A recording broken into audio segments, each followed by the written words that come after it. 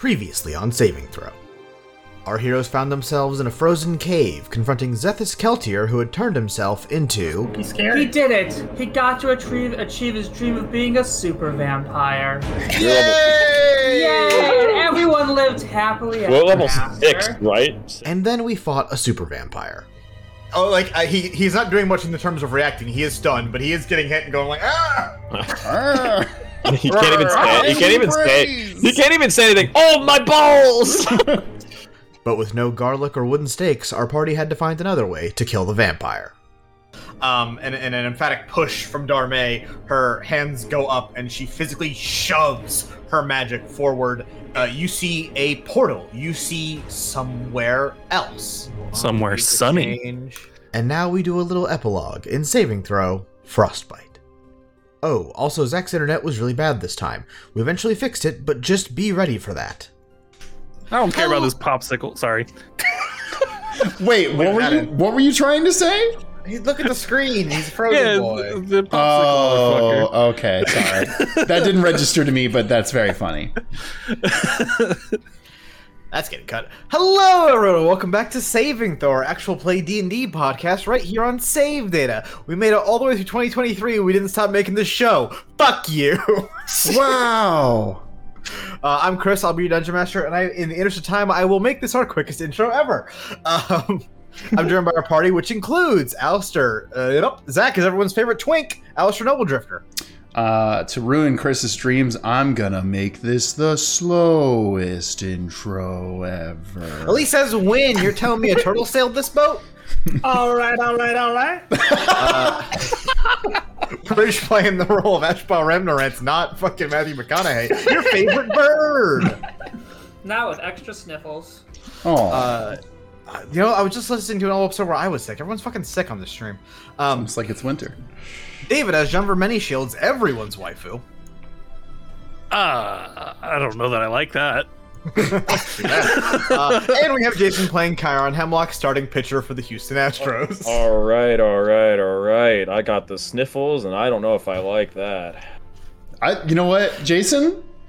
Mad props for this being your running bit, that you combine everything. Yeah, it's good. Every time I'm that. writing these, I'm like, well, how is he gonna? What's gonna emerge that he has to stitch together? Yeah.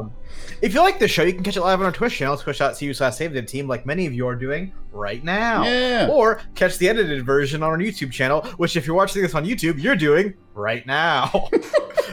If you don't like this show, why would you slow down the intro to tell me that, you dick? And finally, if you want to go the absolute extra mile, you can support us on Patreon at patreon.com/SaveDataTeam. You get all kinds of rewards, including having an NPC named after you in this D&D campaign. And you can have your name included in this Patreon song. I definitely had it ready this time.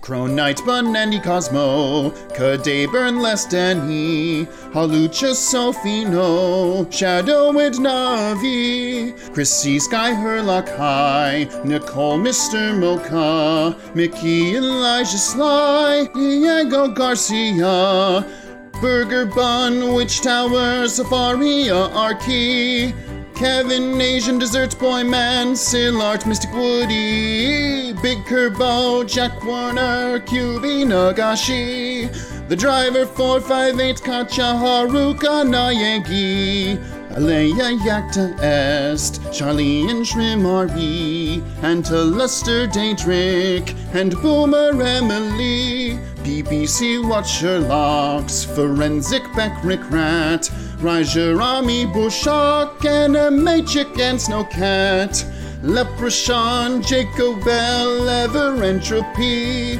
Conjuring Scribes, Your Written Word, and Who Needs to Sleep, Sheberstein, HSM, Daedric, Maho Stars, Amelia Super, Cool Fluff Guff, and Tasty Marbar, Croissant, Mr. Cola, and Traveling in a Box, Seraphina, and JFJ All Rocks, Shade the Punisher, Comfair and Fulfilla, Traveling in a Box, Mega Zero, the Jester, Sibylla. Thank you all, our Patreons, you are all so great. Thanks for all of the support. Have a happy holiday. Thank you all for the support. Have a happy holiday. Let's get into it. Now, last we left off, we beat the bad guy. In particular, we found Zethus Keltier in the middle of some sort of vague crime action involving TL of Kinmar and a big-ass monster. Zethus then promptly turned into also a big-ass monster, and we punched him in the dick forever, and now he's dead. Yeah. Yeah, we really did. We did it! Except, well, we killed a monster who no one else besides us knew had turned into a monster. Yeah. And, well, because of the fact that he's a whole vampire, we had to use sunlight to burn him to a crisp. Therefore, we also have no proof of said monster killing. So, when we called it last session, our main idea was to, well, tell everyone / convince everyone that the problem has been solved. Or at least the person prodding the problem and attempting to make it all worse. The endemic problem of there is inequality in the world is its own separate thing we can't solve with a hand wave. Yeah, I mean, listen, Alistair has a +10 to persuasion. He can just tell everybody and then it'll just be fine. Hey guys, racism, it's done. Hi, I'm Alistair. Hi, here's a Pepsi. Alistair gives a Pepsi to the people of Strainmar. Got him. Good reference. When did our party become Republicans? But let's start off with getting the ball rolling, and let's get ourselves out of this shitty frozen cave. Yeah. That's right, we're still in this cave with the frozen husk of a spawn towering overhead. Darmay, she's here. She extends her hands, breathing heavy after casting that room-sized portal spell to bring sunlight here, but once again, she casts, and after a brief delay, another person teleports into the frozen little antechamber you guys are all standing in. Emerging from the teleport is Arnaud Vessler, who you notice that Darmay casts a second spell as he tumbles to the floor, slowing his fall until his cane and feet are able to stand on the cave floor. Oh, thank the stars. He starts, seemingly exhausted. I am so happy to see you all. Don't turn around. It's behind. He's like, it's behind me, isn't it? He turns around. Ah! I don't mean to alarm you, but ah! Well, that's honestly better than what's going on at home. If I had to listen to another one of Les Carversone's stories about some quest you went on, I think I may have actually died. No hyperbole, I think my organs might have failed. What's up? Why are you here? Aren't you normally the man in the chair? Y'all's... Go ahead. We asked for him to come here. Yeah. I don't remember that. So let's talk about that. You guys explain, well, the whole situation to Vessler. You know, he's looking at the spawn, the frozen monster trapped up in the ice that is basically makes up the room you guys are sorry. in. I do remember this now. And we go through what we talked about last time, which for everyone at home, including Zach, is, hey, several things. One, we need to talk about how we actually solve the problem, sort of. We need to destroy this big-ass fucking thing before whatever the fuck TL wanted it for comes to fruition. And we also, need to do whatever we are capable of doing of patching up the strained relationship in the city here before we just fuck off and call it a day. The strained relationship in Strainmar. Thank you. I was trying to avoid saying that as I stumbled towards it. And yeah, we brought Vessler here because as far as like negotiations between common folk and like royalty / nobility, Marin not suited for it. Darmay not qualified for it. Vessler, you're up, bud. We're certainly not qualified. He also runs the pocketbooks, right? So I'm sure that can help grease some, So like some palms. Super fast. Like the system that the guild operates in is that like everyone is elected based on one of the people who have one of the parties that has interest in how the guild is run. Marin is just the guild, unbiased. Darmay is the mage's college. The Kassira and the Academy is the Academy, which is kind of its own joint. And then Vessler is like the interests of the Empire at large / the nobility. Mostly the nobility, rich scum. Yeah. And they're like, please, you need someone who can talk to people. Yes, exactly. Yeah, because the other two ain't fucking helpful even a little bit. Well then, let's get out of this cold and figure out our next move. I don't want to leave this whole situation unguarded, as it were, especially with Tiel on the loose. And Vessel and Darme chat for a bit, and a notably annoyed Darme agrees to cast yet another spell despite being very tired, and casts a greater ward around the whole chamber you're stood in. Cool. And once again, Darme prepares her teleport, and before you know it, you are brought back to the warm safety of Hedge's Corner, the tavern that you guys have sort of made your home, and the bartender is really fucking sick of y'all teleporting in and out of their fucking establishment. The bartender who you have clarified several times is not Hedge. Explicitly not Hedge. Okay. Not Hedge. Cool. There's no Hedge. There's no Hedge here. Just making sure. Because I almost called him Hedge. I was like, what's up, Hedge? But Explicitly not Hedge. And this is where we're going to consider this as the long rest just happened, but don't worry about messing with your sheets and stuff right now. I'm not anticipating HP and shit to matter, but if you do happen to need it, consider it full. Cool. Immediately go to fight the bartender. Oh no, he's Jack! Chiron finds the nearest horse, gets to work.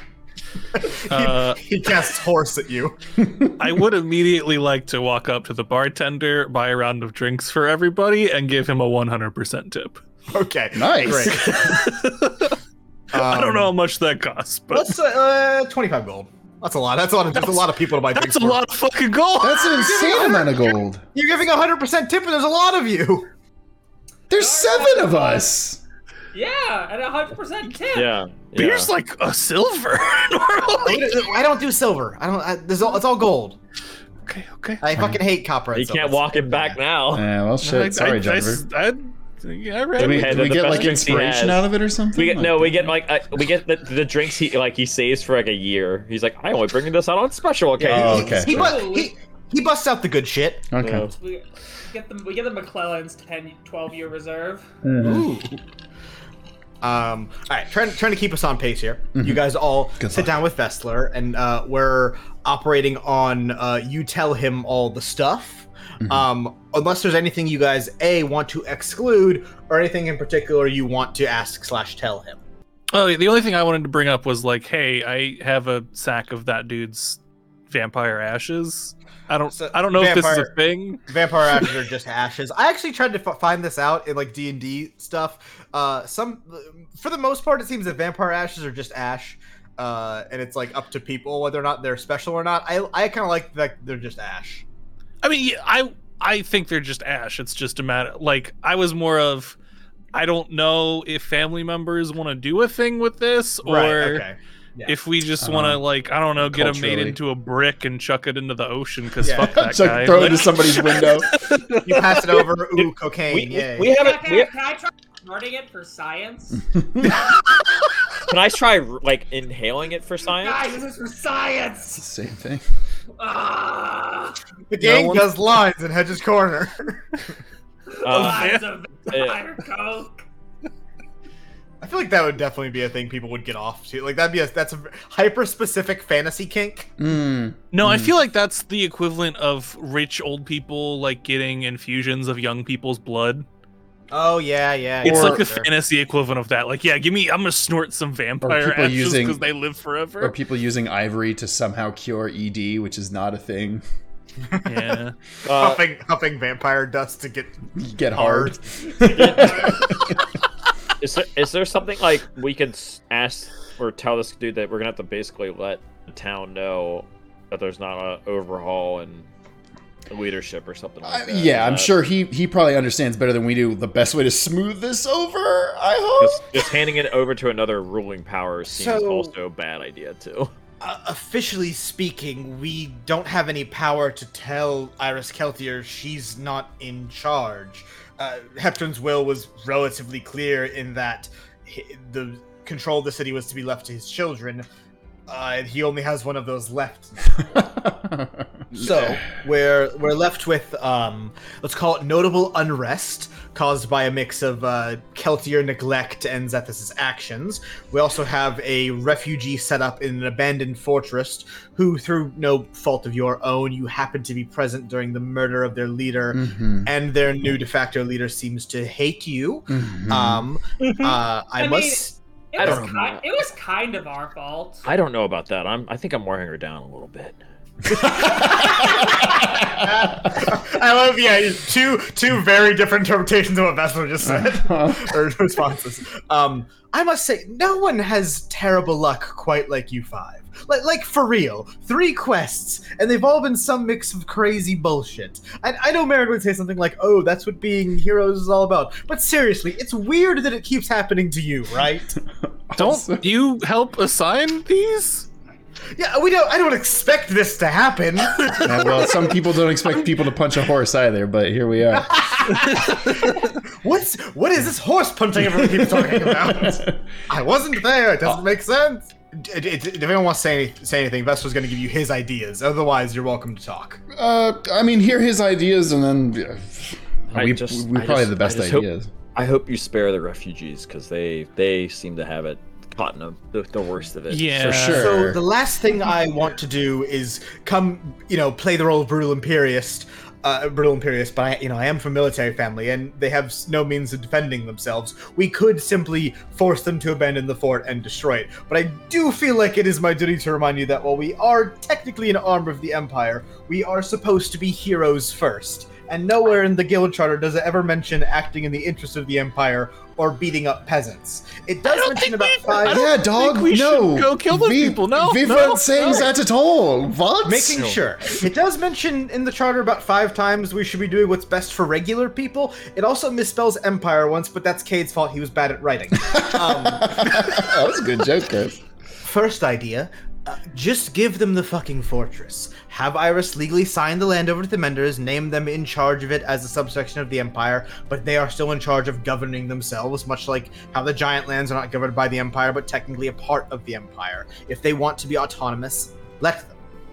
Idea 2, if they hate Strainmar and the Keltier so bad, let's give them the avenue to leave. Give them the means to leave and find a place better for themselves, where they're not living under what they deem to be the oppressive thumb of Iris Keltier. It's sort of shoving them off and calling it for the best, but that's better than just shoving them off.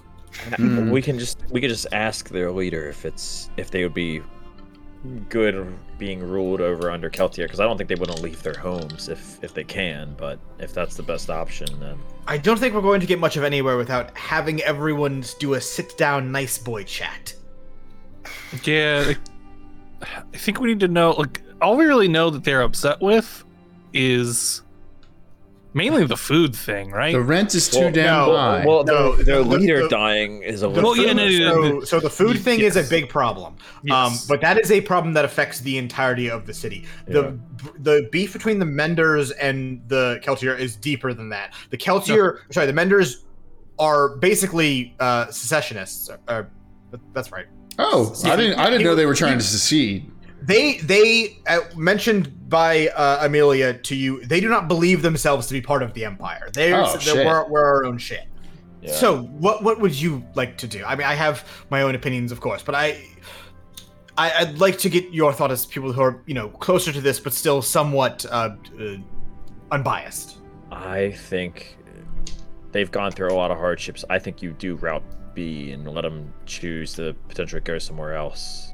I think going from one dictator to another is never a good thing, if possible. So, I agree with you 100%. I think, I don't know if I'm just an optimist, but I would like to believe that the change in political leadership could be a start of something new, and clearly Iris seems to be willing to quash any problems between the humans and the common folk and the vampire royals here. This could be the start of solutions for both parties. Clearly, Zethys was the biggest problem towards the divide between them, but yes, I understand at the end of the day, this is... Well, I think it's polite of you to ask for our opinion, honestly, it's not our choice or our call. Yeah. I'm not a politician. I don't consider myself very versed in geopolitical peace negotiations, and it's not that I don't care, but I really don't feel like my input has the slightest matter to this issue. I think the most important thing is ask them what they want to do. Look, they've lost a lot, and if we can come to some sort of peaceful solution, whether it be them leaving Strainmar or them staying in Strainmar as full citizens, or them having their own little area off in that fortress, whatever is best for them, I think. As long as it's possible, should be what's done. I predicted this problem we're facing here. Yes, technically speaking, you guys don't have a say in this matter. No. Hey, remember when I mentioned Zach's internet being bad? It crashed for a long time here and we lost some content. I tried to recap it here in a second. Sorry, folks. For a recap for everyone, hey, Zach's internet's bad and we had a lot of technical difficulties just now. Yeah. Here's the basic layout. Yes, there is a big conversation to be had between the local government and a disparate group of people who have been marginalized and mistreated, and we're not the people to handle that even a little bit.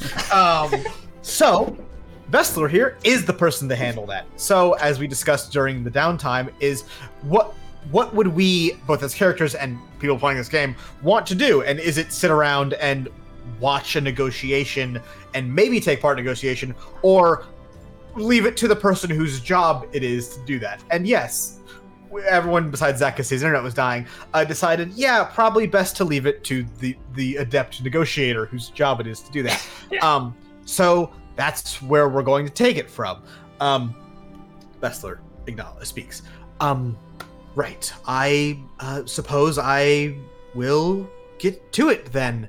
I honestly, it's likely for the best. I don't think, no offense to any of you, showing up with you in tow at Aurora would necessarily endear them to us any more than has already been done. And I think the guild would struggle to find someone less threatening than me. Let's just be real with it. And Sounds good. Happy or not, we go off. Vestler goes off to handle the meeting, and Darme, sort of delighted to be getting the fuck out of here, is ready to go off with you and return to the guild, which is better for several reasons, mostly because, in theory, we should be kind of holding the guild safe currently. But before you go, you all chat a bit more and just sort of, it's been a rough time. You guys almost died. And you chat and entertain the idea of staying one more night in Strainmar before Wynn suggests, yeah, we should do that. And everyone sleeps one more night in Strainmar. So Wynn can do the following thing. I sneak out in the dark of night. What the fuck? Hey, Win. I'm going with you. Win. I'm going with you. I'm the muscle. I'm the muscle with you. I'm going out to some farms, and I think it's a 1 mile radius. I'm casting fucking the 8-hour version of plant growth. Okay. Wynn and Chiron get baked in a field all night long, and Wynn solves world hunger in Strainmar. Sure. I'm okay with that. Yeah. It's not a 1 mile radius. It's only 100 feet. 100 feet! That's nothing! That's like nothing. Yeah. half mile radius. I was Oh, that's better. Okay. Half mile radius. 1 mile diameter. 100 feet's nothing! In the morning, with a pass of Darme's magic, you all do the thing. And for now, we leave Strainmar behind to hopefully be better off the next time we visit. And honestly, hopefully be better off without us. True. Real city on fire, we saved the day moment. We did it! But you didn't do anything! Yeah. Real tuxedo mask. Yeah. A little bit of Tuxedo sweet mask, but on it's all of you. With a wave of Darme's magic, once again, you all tumble towards the all too familiar floor of the Imperial Guild's main office. Do you want to make us do a Constitution saving throw for Oh, funsies? you better believe it's a Dex check, motherfucker. Oh, Dex? Dex, Okay. Dex, Dex. It's always been Dex. No. It's No, the con to first make sure time we it didn't was throw con- up.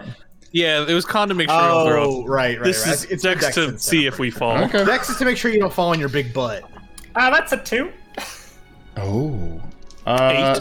Damn, I'm actually good at this, but I only got a 9. Natural 20. Yo.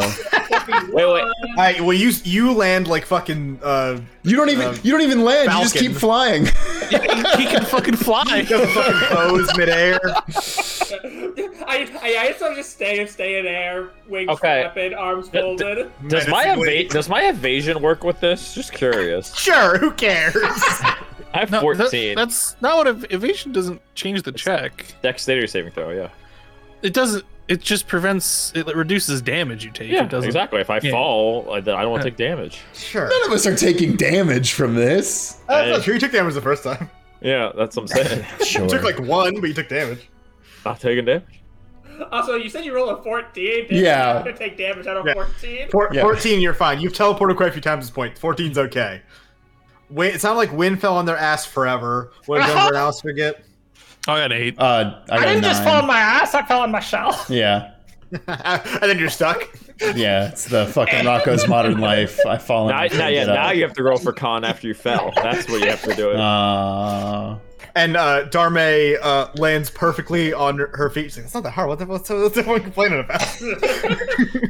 Armor's heavy. All right. Changes the center of balance, center of gravity. It's fine. Yes. Once again, you all tumble towards the all too familiar floor of the Imperial Guild's main office, which you're coming really accustomed with at this point. But this time, the 3 desks that sit before you all seem weird. They look kind of wrong without Vessler and Darme behind them.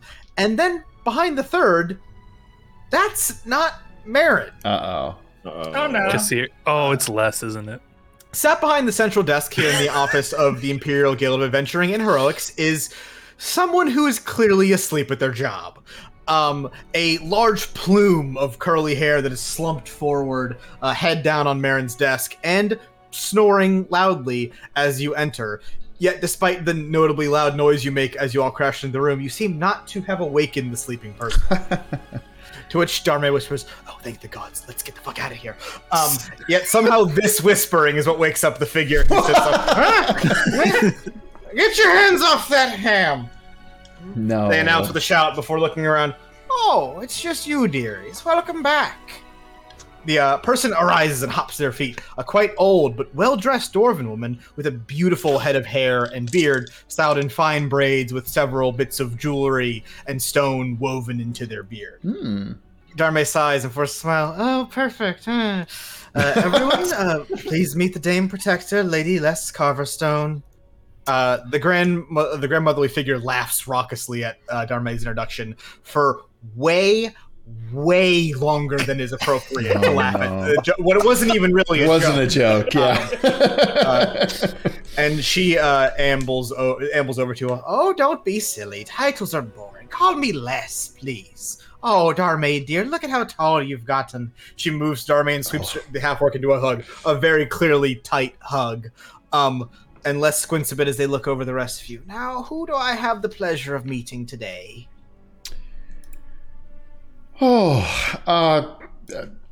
Alistair Nobledrift. Alistair, as you go to introduce yourself, this dwarf you just met goes in for a hug, and oh god, oh man, this is happening, and you're being squeezed? Oh, you're being squeezed. Strength saving throw, motherfucker. Oh, I'm terrible at those. 13?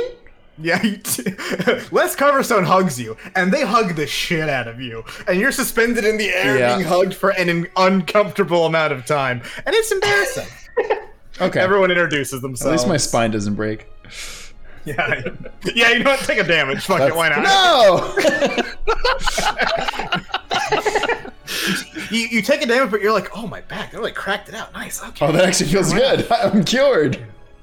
Impromptu chiropractor. Oh, Alistair. I once went on a quest with a young man named Alistair. He had the most silly run-in with a giant worm. Well, it wasn't so giant so much as overly large. And the thing about overly large worms is... And Darmay quickly interrupts before Les can begin telling the story. The Lady Carverstone is watching over the guild while Marin is indisposed with our other problem. And Les says plainly, the TL problem, shaking her head in an almost like scolding manner. And then there's a long, awkward pause. Right. Well, in the meantime, we're to act as everything is utterly normal, and it's not the first time Marin's had to travel, so we merely act like it's all the usual. What do you usually do? We get paid. Nice, Vin. We get paid. Les like opens their like coin pouch. How much? And Darmay's like, no, not you, idiot. Marin usually gives us 2 coins to spend at Chuck E. Cheese. No. Penny candy from the corner store. Yeah, Excuse you, in this universe, it's Charles Entertainment Cheese. She usually gives us Versa's Originals and Fuck yeah. I want all my pay Sometimes to be a butterscotch. I mean I want all my pay to be in Werther's Originals. if Les Carverstone doesn't make Werther's Originals herself, I'm gonna be fucking shocked. She does, but they're stone, and she's convinced they're delicious, and no one's had the pure gumption to tell her otherwise. She Okay. saved the world. What are you gonna do? Yeah, that's a good point. Yeah. We get paid. We usually get a little bit of leave, and then we get a new mission that goes to shit. That's usually how it goes. Oh, I remember my days. Don't worry, it always goes to shit. Oh, I remember my days in the guild. Things used to go to shit all the time. In fact, this one time we were stuck in a sewer. No! Jesus. So are we. Been there before. Darmay moves behind her desk. Sorry, this is just much too awkward to do this, not in my normal position. Congratulations, or close enough to that. I was there. It's this is weird. Vestler's gone, so I'll get to the paperwork and get you all paid and all of that. Take a break. It's not every day you get shot by TL, and just keep living. To which Les laughs at that. These youngins are already more heroes than TL ever could have been. Treat it like a vacation, dearies. No vacations. We're still on high alert, so cautious relaxation time. Do we need... Like, you were there? Do we need to do a report? Is that a thing we need to do? Oh my god, Jonva preempted my paperwork question.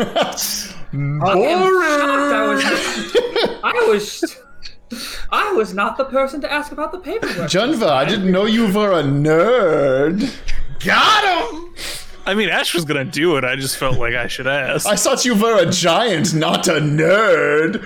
Oh. Yeah, a giant nerd. Some call me a nerd's rope, you know? Darmay blink at this question. Delicious. I'm gonna be completely honest. I was going to wait until Vestler got home and made him do that. But if you want to do the paperwork, I don't know if that's like something you're into.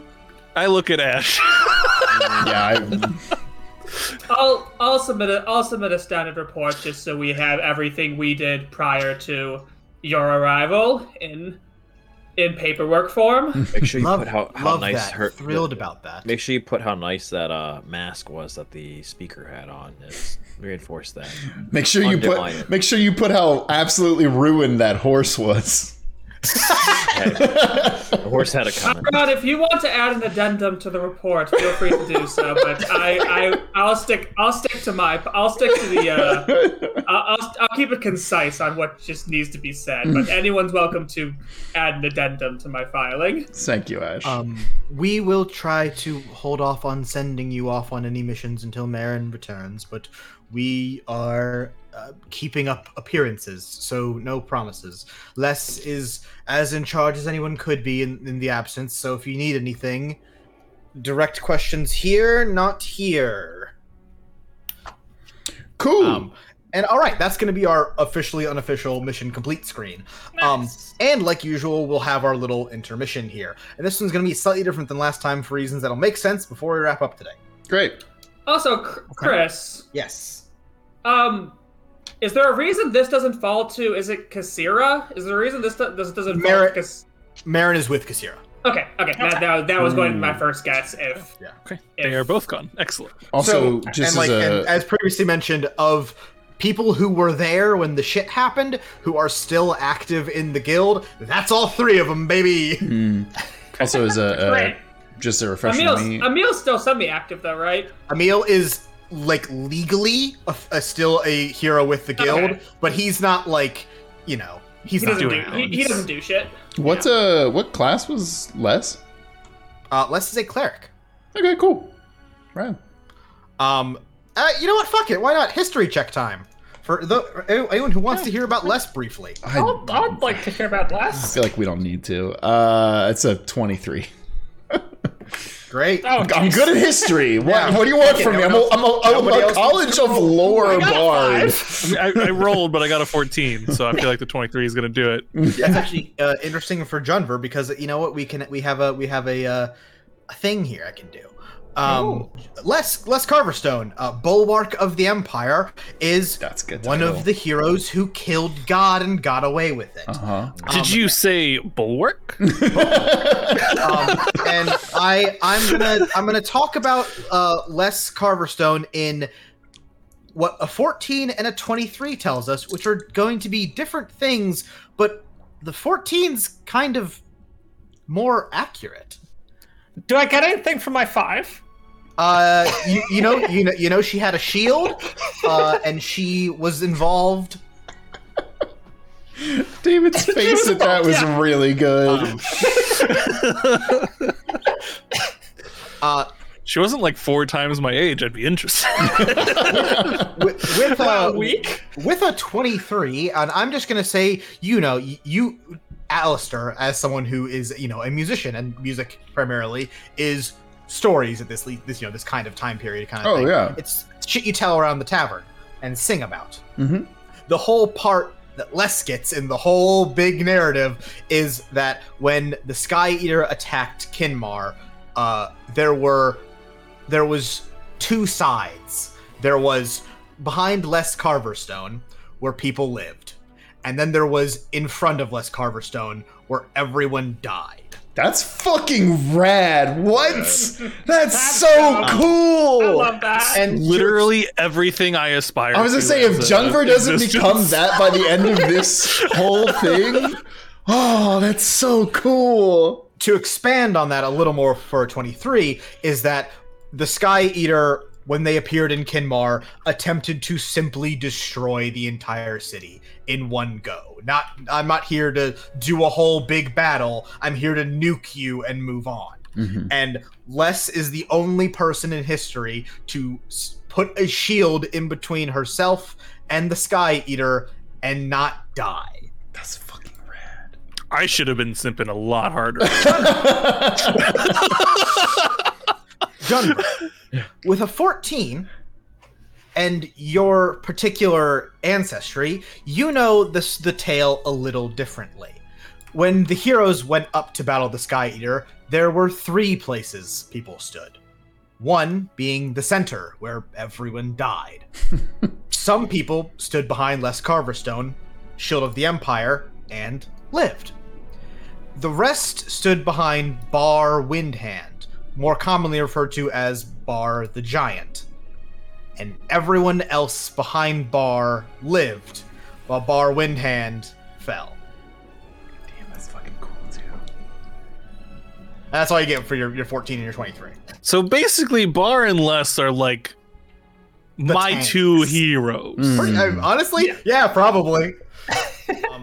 I should have been simping real hard. Well, don't worry. Retroactively, It's okay. Junver was losing. So, briefly, Jennifer has star eyes. Yeah. He was just too shy to say anything. Any 3-hour-long story Les wants to tell me, I'm there for it. I am. Now, let's briefly talk about all the things that happened, the intermission time. Firstly, you're all paid 300 gold this time. It's more than last time. Baby. It's technically the same amount as last time, but Marin gave you a bonus last time. This is just now what you're being paid. Now, normally, our options would be level ups, individual bits, Blackout Billy, seeing Drake for new relics. However, this time is a bit different.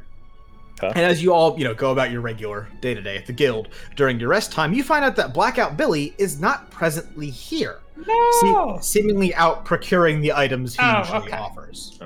He'll be back soon, is the bit I'm telling you. I switch mask. Blackout Billy's always here.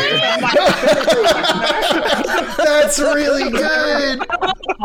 That's really good. So yeah, you go behind the stand and start acting like you're Billy. People are like, oh, you're back. Who the fuck? You're not a weird stringy Goliath. Get out of here. That's really funny. As for individual bits, we'll see a few in a moment, but not all of us. It'll make sense later. So the options we have to start us off today are 2 individual bits. So 2 of us are going to go. The rest of us are going to go later. Okay. Level ups and chit chat, I guess, and seeing Drake for items. What do we want to do in what order? I could do any order, but I'll put my vote on seeing Drake. I like new should items. break up the 2 bits with stuff in between. I agree. I like I agree that. with that. Yep. Yeah. Yep. Oh, that's 100%. fair. 100%. So do 1 bit now, do Yeah, some or items in something, chat, yeah. items and level ups, and then do The other Yeah. bit. The other bit. Yeah, that sounds good. Cool. that works for you, Chris. Then Junver and Ash, both you roll me a d20. Whoever's higher, we're gonna do their bit first. So I'm second. You rolling that one? Oh, actually, I rolled a 10. Oh. I rolled a 19. So I'm still second. Oh, So, you guys settle back into what is, I guess, domestic life here in the guild. The system is very simple. You get a couple weeks off after almost dying. It's not the best system, but you get a lot of time off. Ash, during your time off, would you like to tell the folks at home what you wanted to do with your time here in Rontmar, and then I'll read some shit. Yes, I have lots of shards of a very peculiar and very interesting crystal with me.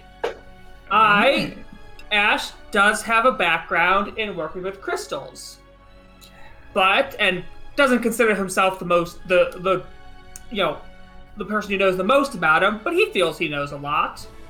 The person he does consider that knows the most about crystals, at least from a technological standpoint, not necessarily the magic behind them, but in understanding more the application to, how like something like Jones's gun would have worked, how a crystal works in that. The person he believes knows the most about that is his uncle, Corin Ramnerance, the person that Ash first learned, essentially, once the person Ash studied under for several years, when he himself was a Magitech researcher. And lo and behold, Corin actually works, his workshop is in the city, and he himself lives just outside the city. I am going to gather that, like most days, he is either working at the office or has slept there instead of going home. And I am going to go visit my uncle and try and see if he has any insight on these crystals I have. Ash, does your uncle work at Nintendo? Yeah. That's good. No, but all of Wynn's family does, and they're furious she won't make Legend of Zelda Breath of the Wild 3. Furious. Yes. So this segment is titled Ash and Corin in my notes. The imperial capital of Rontmar is big. The largest city in the Empire, and as far as anyone knows, largest city in the world. At least the largest one to survive the war against the Sky Eater, because Kinmar got super nuked. And Rip. In the vastness of the city, there are endless districts and boroughs dedicated to all manner of things. Some of them are very well established. The Guild has their part of the city. The Smiths and the Shapers have their own parts of the city. But even larger and arguably the most in control of the city proper, even more than the Royals and the Shatterguard, belongs to the Mages College. Not like the Adventuring Academy you all went to, the Mages College is more antiquated. In fact, so much so that its own name doesn't really fit its own description anymore. The duty of the Mages College is the study and preservation of all things magical. Their district and the primary structure that is the literal college is built around the very hearth, where they have unbridled access to the hearth crystal, something that has caused countless squabbles with the Shatterguard over whose job it is to actually be with the big crystal. It's the Mages College that appoint Echelors, like Darmay, and they are the fourth arm of the Imperial government, along with the nobility, the Shatterguard, and the Guild. And among the endless studies of the college, one field remains particularly vital, but particularly problematic between the college, the guard, and regular people. That is the field of crystal studies, or crystalline studies, interchangeably. A field that is no doubt necessary in understanding how crystals work, how best to use them, how to prolong the use of them. However, there is no shortage of people who find problems with experimenting on crystals that could be better used actually helping people. And there is more and more of a shortage of usable crystals with every errant experiment that causes one to shatter. Damn, that's good. I like that lore-wise. Yeah. That's good. There are countless people who make their living in the crystal trade, studying them, procuring and sourcing them, crafting them for specialized uses from larger crystals. And yes, a lot of crystal researchers. And Ash, as you make your way into the Mages College District, you follow a very familiar path. Your feet moving without you even needing to think about it. As you go a route you must have walked 100 times. As you enter the workshop, one such professional who works in the field of crystalline studies owns the workshop of one Corin Ramnorance. Not originally his, but left to him after he was appointed head of the laboratory and the previous head retired. Ash, it's been a while since you worked here in Corin's lab, but you're shocked, maybe not that shocked, to see how little it's actually changed. It's been years, but the same platforms and ladders that should have given away when you were a kid still hang and appear to still be in use. Workbenches seem to be cluttered with the same messes they were cluttered with when you were here, the same manner of tools and smaller crystals you would have once used. Perhaps the most notable thing is that amongst the tools Corin uses, some of which may very well be older than you, many of them inherited from the former head of the lab, there is also new stuff. Well-made instruments, crystal measuring devices, and the like. Can I have an investigation check? Sure. Yeah, so that was a 13. These are pretty nice tools. And not that Corin is especially cheap, but these aren't the kind of tools he'd be running out to spend money on unless there was a substantial amount of money to spare. Who's there? LeVay, I told you to go home, dear lad. I'll close up shortly. You hear a voice that is familiar, comfortingly so. And stepping out onto a platform from above you, some crystalline tool still in hand. Ash, that's your Uncle Corin. It isn't the greatest crystalline researcher in all of Rodmar. Ashba! He calls out happily, quickly descending down to the ground floor and pulling you into a hug. My boy, take a look at you. You look, well, I can't quite define. You look heroic, my boy. Thank you, Uncle. You look good. You look quite well yourself. Ash, he's hardly changed. It's almost remarkable. But as you look at your uncle and as you chat and he asks you question after question about your new profession, you notice that no, he has changed. He's still a bit shorter than you and still a bit rounder than you, but you notice he's leaned down a bit, either from age or hours just too long spent in his lab. His glasses are thicker than they used to be, and the feathers of his coat just a little duller in color than they once were. You two talk, mostly about your adventures. Corin seems very interested in other places you've gone beyond Rontmar, more than he would have been when you were younger, and you went on, a vacation or whatever. But eventually he asks, where are my matters? What brings you here, Ashbon? Not here just to listen to my old ramblings, I'm sure. Oh, please, I always enjoy catching up to you. We've had far too little time to do that as of late, but I'm always glad to stop and catch up. But you are correct, and I do have a particular reason for stopping by today. How can I help? So, during, well, actually, my first ever mission with the guild, I ended up in a. Thank you. I ended up in a small town called Bright Harbor to deal with some magical fog that was affecting the area. We cleared up the whole issue, but, well, to put it shortly, I ended up in possession of a very unique type of crystal.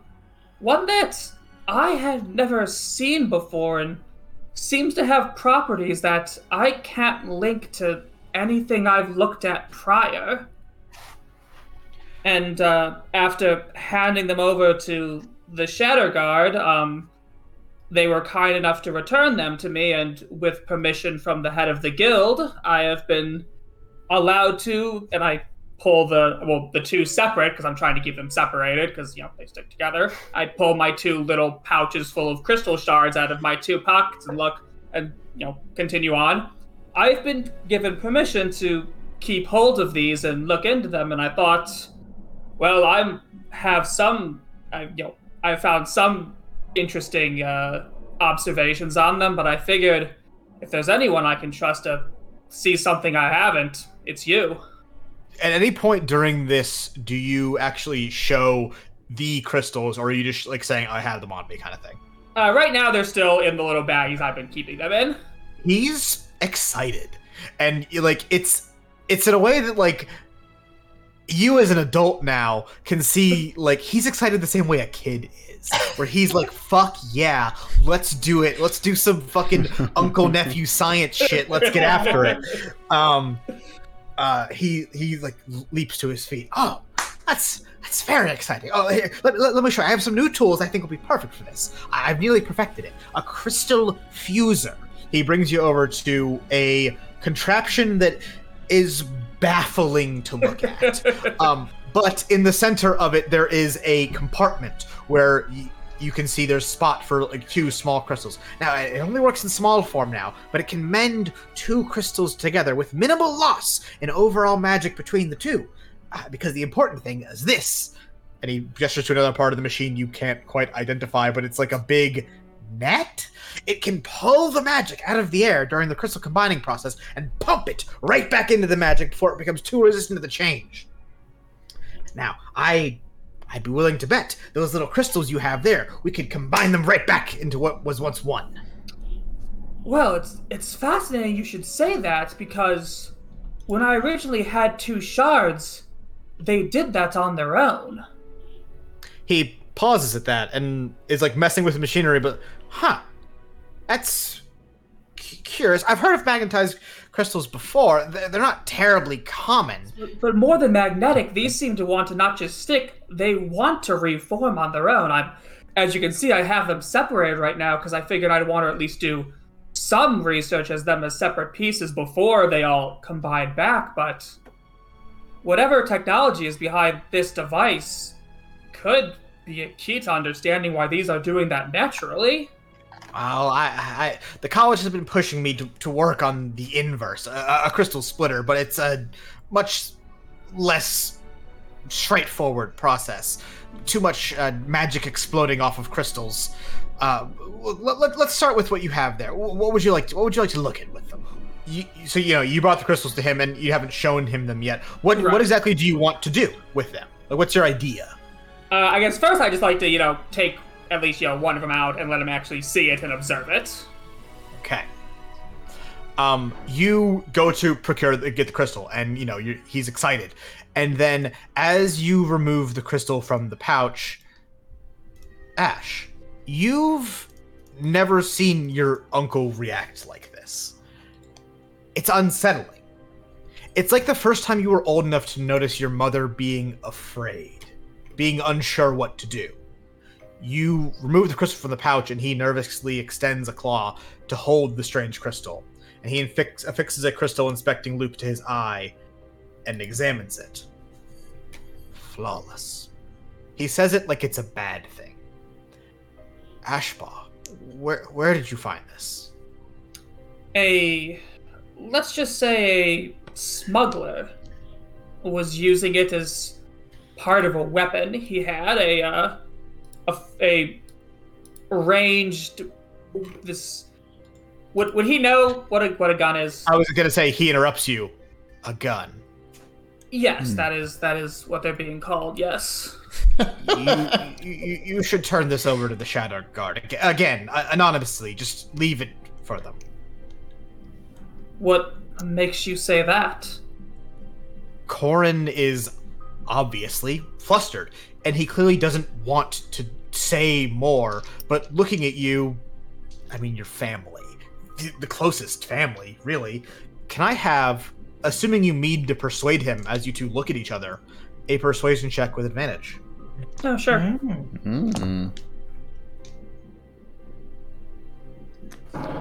That's a 16. Oh. You really should get rid of it. Just bury it somewhere and forget about it. But it was the Empire's directive, something they seemed extremely keen on discovering, working on. Ash, the study of creating crystals out of nothing, or at least less than what it takes to make them. It's been a goal of every magical scientist as long as I've been alive, but nothing ever took. Nothing ever worked. I don't know if you're familiar. No, of course, such a thing should be fundamentally impossible, based on the previous knowledge we have. And we thought that for a long time, and I've known countless people who've dedicated their lives and learned nothing.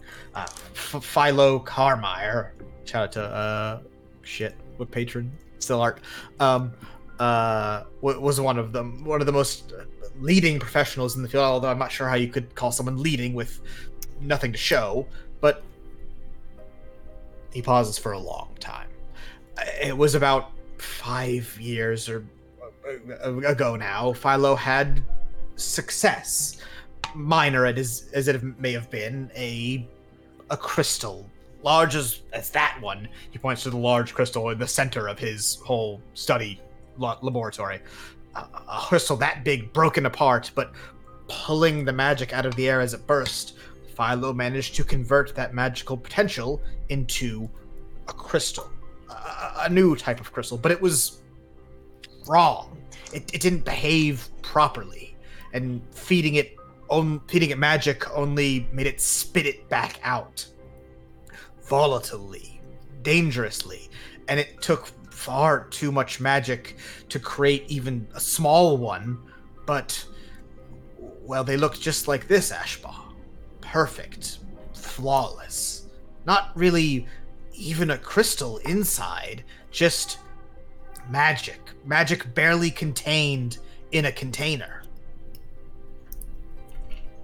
So the ability to take the magic produced by a crystal and form that into its own crystal, but clearly lacking stability, but if properly utilized, that's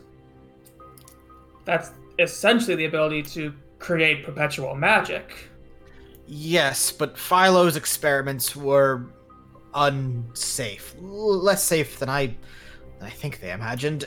And, well, eventually they were brought before the board of the college and before the Shattered Guard. It was deemed too dangerous to continue or to permit. Philo's research was destroyed along with his so-called crystal maker until they attempted to start again without college permission, and it wound them up in a prison cell. Ashbaugh, don't pull at this thread. Even having these could wind you up in all manner of trouble. I beg you, get rid of them, or at least leave them here, and I'll see them disposed of. Ash, Corin is not being entirely truthful with you. You can just tell. Roll an insight check. Oh, Corin. Oh, that was really bad, damn it. It was only an 8. Oh, God, I get bonus. You can't tell anything beyond the fact that he's flustered. you've never seen him like this, not even after the accident you both had in this very lab. Clearly, there's a lot going on. I appreciate your warnings, and trust me, I have seen some of the damage these crystals can do. Please don't tell my mother that. He laughs, but it's nervous and not like, yeah. Unfortunately, I can't get rid of these just yet. This is, let's say, not let's say, me holding on to these is at the moment official guild business, and as risky as it is what I signed up for when I joined the guild. He is nodding along with you as you talk, and for a lot of it, you can tell that he's just kind of doing it in a way similar to you, like when you were younger, and just kind of like maybe nodding will make me feel better at what you're saying here. But he sort of takes some solace in the fact that you say, this is official guild business, and this is my job, and this is what I'm doing. And you never were one to give up on research, I guess. Even if it's dangerous research. Philo's crystals, anti-crystals, I guess, they're not magic, Ashbaugh. They're something wrong, something awful. They take magic and they turn it sour. He pauses as if debating whether or not to say something to you, and then he says it. They kill people, Ash. A bolt of magic into the side of one of those stones shot out the other side. It wasn't by chance. These weren't freak accidents. It's like it targeted people. It didn't destroy machines, didn't destroy our research, the equipment, even the building. It only destroyed people, Ash. I understand that you have to hold on to them. I wish you wouldn't, but I'm not going to stop you. Don't use them. Whatever you do. I promise you that's the last thing I would ever do with that. If someone like a smuggler has gotten their hands on these, then that's certainly dangerous. It means someone's managed to replicate Philo's methods, and they're now finding their way into the wrong hands. You are correct, though. I wouldn't think of using something like this. I've much like you, I love to experiment, but I know what steps not to take. But that is vitally important that I know what you've told me. He inspects the crystal for a bit longer and puts it into various, different kinds of inspection tools, but keeps coming to the same conclusion. This is the same kind. They destroyed his research, Ash. They destroyed his lab. These weren't made by accidental discovery. Someone intentionally made these again, knowing what Philo had made. Just for my sake, what was Philo's full name? Carmire. Philo Carmire. I'm gonna drop it in chat because it is a patron name and I want to be a friend. I spelled Philo. I was one letter off on Philo. Yeah, could be Theo. It was the Y, wasn't it? Actually, I thought the last letter was a J. Oh, interesting. Philo. No, I didn't. Now your suspicions basically confirmed. These are fucking dangerous as shit. Do you still want to inspect them with your uncle here in his lab, or do you think it's not worth it? Given his hesitance, I am not going to push the issue farther. Ashbaugh, do you still have your kit of all of your tools? Oh yes, I have most of my basic tools I've kept in my room with me. He's reassured at that and nods. Don't stop using them. Don't.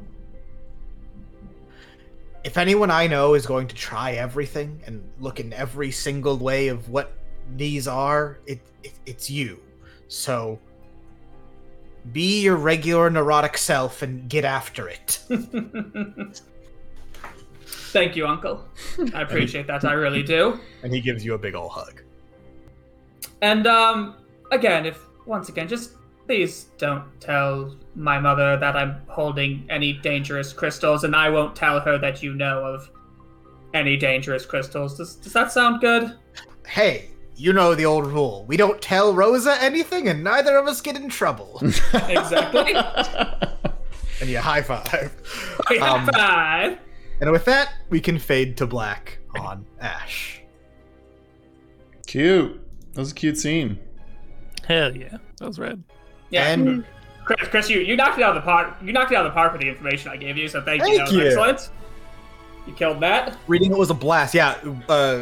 Shout out to Pridge, sent me a whole write up on Corin along with Ash, and it was just a fucking fun bit to write a back and forth for. Shout out to whatever comes later, because I didn't give Chris shit. David's like, I like a shield. Yours is fun too. Great. So, taking back, these are kind of like Tales from Ba Sing Se, all the intermissions where we kind of go in and out of them. Yeah. So to change tones entirely, y'all want to do level ups or y'all want free items? I like free items. Yeah, yeah, free items. Sure. Level ups are boring. My level up is just evasion and stillness of mind. I'm good. Yeah. Everybody gets a big coffee, and then you all descend into the weaving hallways of the guild and find yourselves once again in the reliquary of the Esper Drake. And the magical being appears before you can even ring the bell. Clouds of magic pulling together as it forms the vaguely humanoid outline that Espers like to take form of, and greets you. Oh, hey, gang! It's Wynn and Ashbaugh, and then there is a long pause, a very, very long pause, and it is abundantly clear. Drake does not remember the rest of your names. And Damn. He's like they're trying, but it's not resulting in anything. And eventually they go, so items?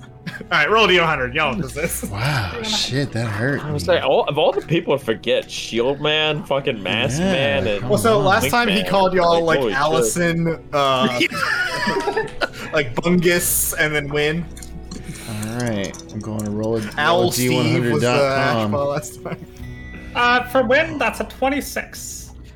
That's fucking wild win. No fucking way. 69. I rolled a nat 1 on a 100. It doesn't matter. I know, It's a random thing, yeah. but that's so cool. Also, huge That's shout pretty out. awesome. Huge shout out to, I wish I knew who it was, the person who made the randomized wild magic table, which Oh, you yeah. So it's the D100 wild magic table, but every time you roll it, it switches where everything is. Oh. So I just plugged in the items and then do that with the items, so they're different ones every time, and then just take That's out cool. the ones that lose. Calling my That's shot. fun. 55. Let's start with Win because I have wins. in Okay, front of I'll me. take that. I'll take that. Wait, 76 sorry, trombones. Win. What was your number? 26. Okay. This is the second time we've been one away from the fucking box of screams. God, I want the box of screams so bad. Wow. All right, Well. Win gets the horn of the slime folk. Oh my God. Whoa. I like the sound of that. Win, you are handed a, I'm just gonna be real with you, sticky horn. Oh, my God. gross. Oh no. A sticky horn once offered to the guildmaster Marin by the slime folk, and promptly submitted to the reliquary that same day. Incredible. Immediately regifted. handed and like, I don't want this. Once a day, this horn can be blown to release the magical essence of a slime folk who will grow to fill an area, blocking a passageway, cavern, or hallway with their mass. That's- if the slime folk cannot grow large enough to fill the whole area, they will simply puddle on the ground, making it sticky and hard to walk on. That's fucking awesome. With plant growth. Great. Chris, did you just give Win more ways to block terrain? Hey, did, I yeah. didn't do anything. Nope. The dice did it. Hill can't be affected by negative terrain. We're good, Win. We're good. Win now Thumbs has up. more ways to screw with movement. Let's go. Difficult terrain does The not mistress affect of me. any terrain. And the only person that really affects probably is Junver because he's was the gonna- other melee guy. I was gonna say the mistress of blocking Junver is more like Yeah. it. Physical entities attempting to pass through the goo must pass a series of dexterity saving throws in order to pass through the goo. Oh, Or- please don't use that on me, Win. Please don't use that on me. I'll never get out. I'll drown. Or must succeed in an attack with an armor class of 31 to destroy Oh. the slime. 31. 31's a lot. Yeah, it's supposed to be hard. Wow. I'll drown before I get out of that. Don't use that by me. You ever fought a gelatinous cube in D&D 3? It fucking sucks. It does. It's true. The slime released from the horn is clearly happy to be involved. Yay! You Alistair. Who wants to go next? Yeah, I rolled in that one, so we got to see what happens here. Let me shuffle. You and go to the die. top. You straight up die. Oh, fuck, that's so cool. Oh, Oh, it did something really cool when I shuffled it. Okay. Drake proceeds up into the tall stacks of items. Very, very far up. Before returning and presenting you with a small box covered in dust. Alistair, you have received TL's ear cuff. no way! Oh shit! Okay. Okay. This is gonna be a great rematch. Yeah, I can't wait for this. A silver ear cuff famously worn by TL of Kinmar during her time hunting the cult of the Broken Sky. The cuff can overhear any conversations the wearer hears and can keep a memory of up to 2 conversations. Able to play back segments of those conversations at the That's wearer's so command. good. That's really good. 2 espionage tools. Yeah. That would have been really helpful. Yeah. Yes. In this last Yes. Yeah, I wish we had it then, huh? A note from TL with the cuff notes a few things. Firstly, the cuff is indestructible unless brought near Ravion. The ear cuff, That's really good. I love that. it's worth note there used to be 2 of them. The ear That's cuff funny. must be activated by the wearer uttering the somatic command "listen," which must be spoken at a clearly audible level. Fuck, I'm just gonna accidentally say listen because that's what I Listen say. here. Listen here. Listen. The note from TL also mentions that the command "listen" may be woven into an otherwise normal sentence Yep. to activate the cuff without I love that. arousing I love suspicion. that. That's incredible. Question. Also, Oh, yeah, sorry. Well, I was gonna say, question: is there anything stored on it right now? no, it's blank. Damn it! Chris, I assume It- you're so gonna so pit- so you're the conversations are bespoke to the wearer. So like if Okay, TL okay, put okay. it on, There would be she 2 could things. probably call Cool. This is a spy tool. TL was primarily a I a love that. covert ops. I love that. There's also a note at the bottom of the letter. Upon the death of the wearer, this cuff is to be returned to my dear Marin. Oh fuck! And then she put it in here. Oh man, That hurts. Oh. they are chronically divorced if she put this in Yeah. the fucking reliquary. Jesus Christ! So I'm gonna roll me a history check, Junmer. Why not? Oh god. Oh no! Actually, no. Fuck it. Roll me an I got a 19.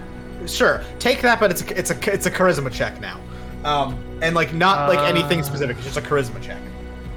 It's an 18 now. Drake mentions, "Wow, you guys have gotten a lot of the hero relics. All of the heroes put at least 1 relic in to found relic. Wow. Okay, that's cool. Some of them put more in, but a couple of them, TL included, only put 1. Hmm. Cade put a lot. I can go next. I got 25. Every day I'm shuffling. I do have to refresh the page time, which is really annoying. Oh fuck yes. Okay, Mr. Business. Give me. Wait, what? Mr. Business. I don't know what this is, but fuck yes. An otherworldly mimic.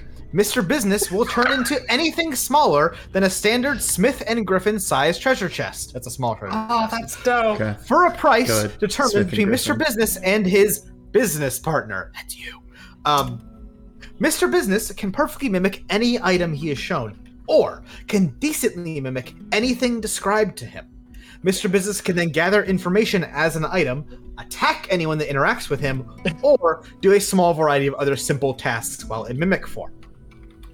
In his normal form, he is best described as a small golden coin with a little hat and tiny arms and legs.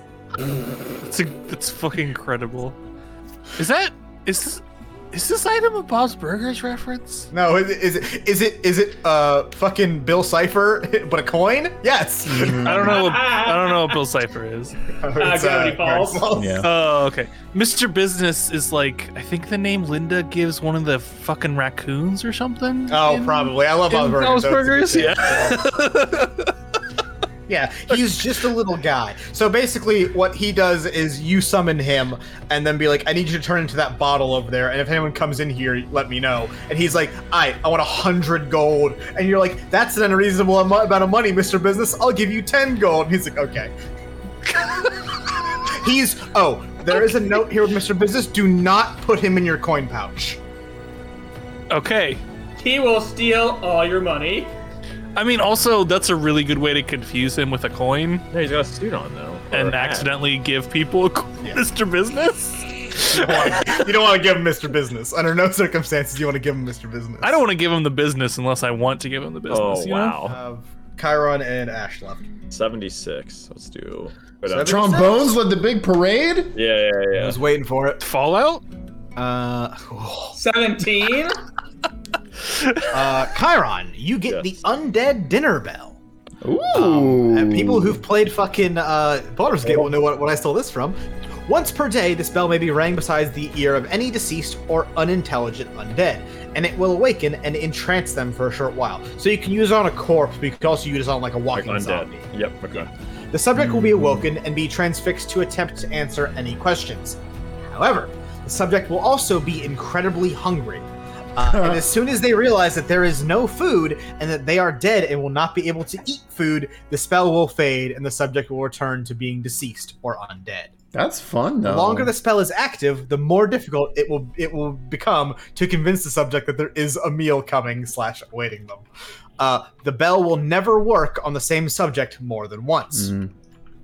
Once per year, the bell may summon any undead by name, any dead by name, even if their body is not nearby enough to be called by the bell. Okay, that makes a very interesting thing for my fucking character. God fucking damn it, dude. There's an inscription on the underside of the bell. It says, "To share one last meal together." Oh no. Oh, that's good. That's really good. That's pretty important with my. God damn it! I know who I have to fucking. Scat Ratman says great for the 8 in charisma guy. Hey, you want to get some brains dinner? Some brains ravioli? Ash, you're up last. I got a 72. 72. I'm gonna shuffle anyway. I like shuffling. Okay. I wish I saved the thing I made you roll for earlier until now. Whatever. Raviom's glyph ring. Oh! A purple jeweled signet ring, once owned by the hero Raviom a Salor.